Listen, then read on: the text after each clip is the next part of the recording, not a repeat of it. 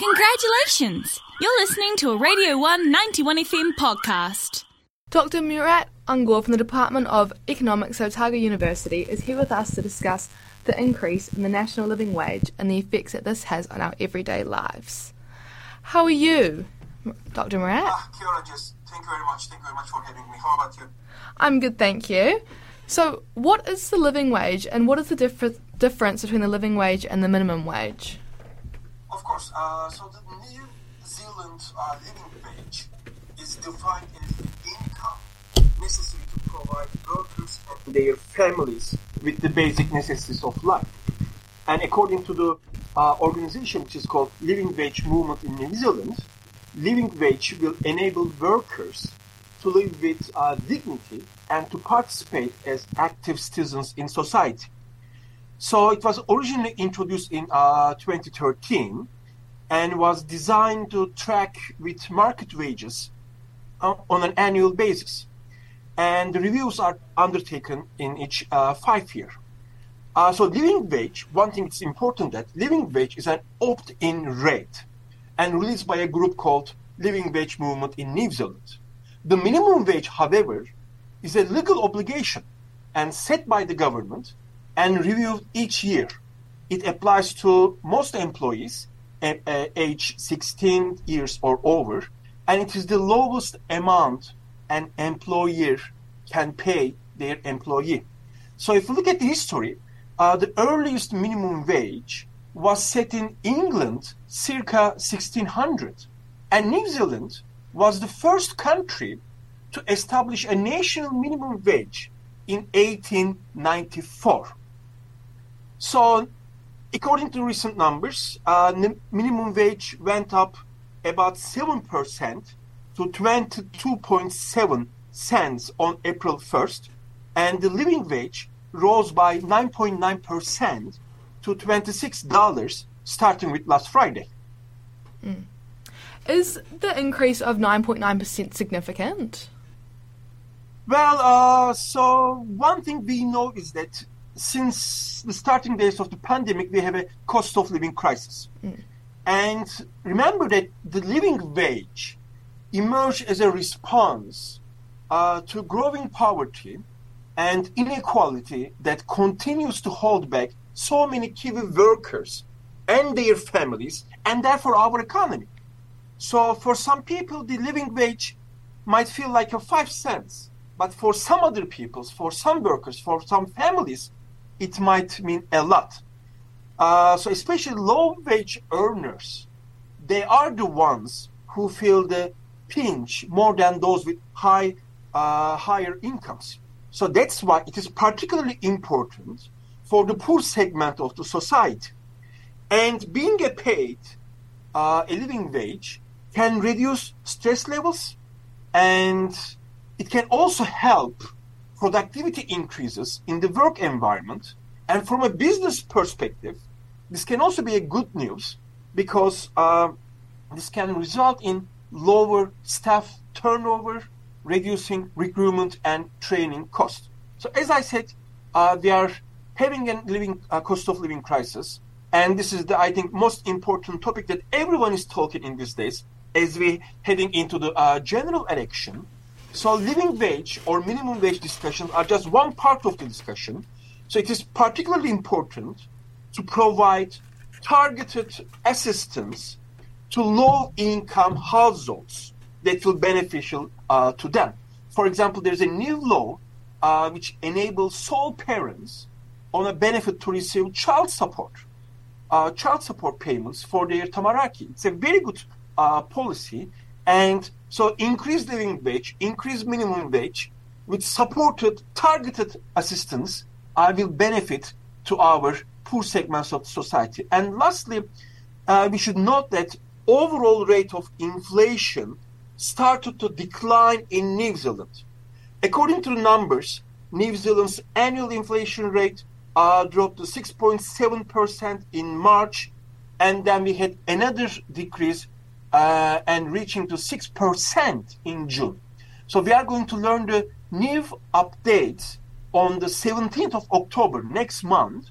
But if we have this lower inflation as a trend, then consumers will start being optimistic again regarding their future. Let's just circle back round to what do you mean by targeted assistance to low-income households? Could you expand a bit more about that? Sure. Because when you think about different segments of society, we have rich people, we have people with middle income levels, and also we have poor income levels. So when we have cost of living crisis, people spend most of their budget for food, for utilities, for rent. And if you look at the poor people, poor segment of society, look at our students. Our friends spend most of their income for food and for rent. And whenever we have inflation, whenever we have cost of living crisis, so you spend most of your budget for these necessity goods. So that's why you have nothing left to enjoy the life. And there are some people, whenever they wake up in the morning, they are still considering, they are still thinking whether they will be able to put food on the table for their kids for dinner. So that's why we have some segments of society, they need targeted help. So if governments, if policymakers all around the world, if they want to help those people, then they should come up with policies that directly target that people so that they can provide direct help to those people who actually need those help. For example, if you remember COVID times, 3 years ago, our university initiated a movement which is called Relief Fund for Students. I remember it very well because I provided reference letters for like 20, 30 students. They approached me and they told me that they were not even able to pay their rents or they were even suffering in terms of cost of living crisis. So I provided reference letters and they got help from the university fund. That was a direct help for those students who need it. So I'm talking about such policies that directly target the people, directly target the households who actually need that help. Does an increase in the living wage have any negative impacts on our lives or on the cost of living crisis? For example, would you expect to see an increase in prices due to an increase in the living wage? No, not necessarily. So basically, our central bank and all the central banks all around the world have been increasing the interest rates. So to cut the demand, to reduce the demand. And so this has been going on since 2021, 2022.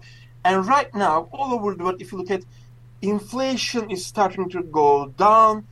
Of course, inflation is still with us. And we still have the food prices, very high food price levels. If you go to New World, if you go to Countdown, you will see one tomato is equal to $1, roughly speaking. So we still have the cost of living crisis. But inflation is going down. Price levels, there will be less increases. So I think I do not expect any increase in the price levels just because of the increase in the living wages. And finally, what does this news mean for students, especially those who are about to graduate and looking for job opportunities? Sure. So one of the purpose of living wage increases is that because we have United Nations Sustainable Development Goals. And one of those goals is decent work for all. When we talk about decent work, we are talking about fair incomes. When you have fair incomes, you can tackle poverty and you can also improve your access to housing, to food, and health. And my advice to our students who are going to graduate, maybe at the end of this year, maybe in the beginning of next year, so there will be always short-term fluctuations.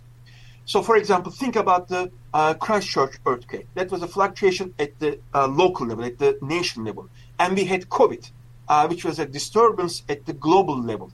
But you should have a vision for yourself. You should have a long-term plan. This is the most important thing. And one thing I would like to emphasize is that you should always invest in yourself every single day, which means that you should increase your human capital. Because the single most important thing when you go to the job market is your human capital, your skills. And you should ask the following question to yourself almost every single day. So what are the skills I need as a young graduate in the 21st century? Because the notion of business has changed dramatically. People are talking about artificial intelligence. People are talking about industrial robots. So we are new technology. So that's why we have to be able to cope with this technology. We have to be comfortable with this related technology. So investing in yourself, increasing your human capital, and having a long-term plan. So do not just think about 2024. Just do not think about 2025. Think about yourself in 2030, because you are in your early 20s, which means that you have infinitely many opportunities in front of you. Take them. Just have a self-confidence and have a long-term plan, and I hope that everyone will be fine. That was a Radio 191 FM podcast. Find more at r1.co.nz.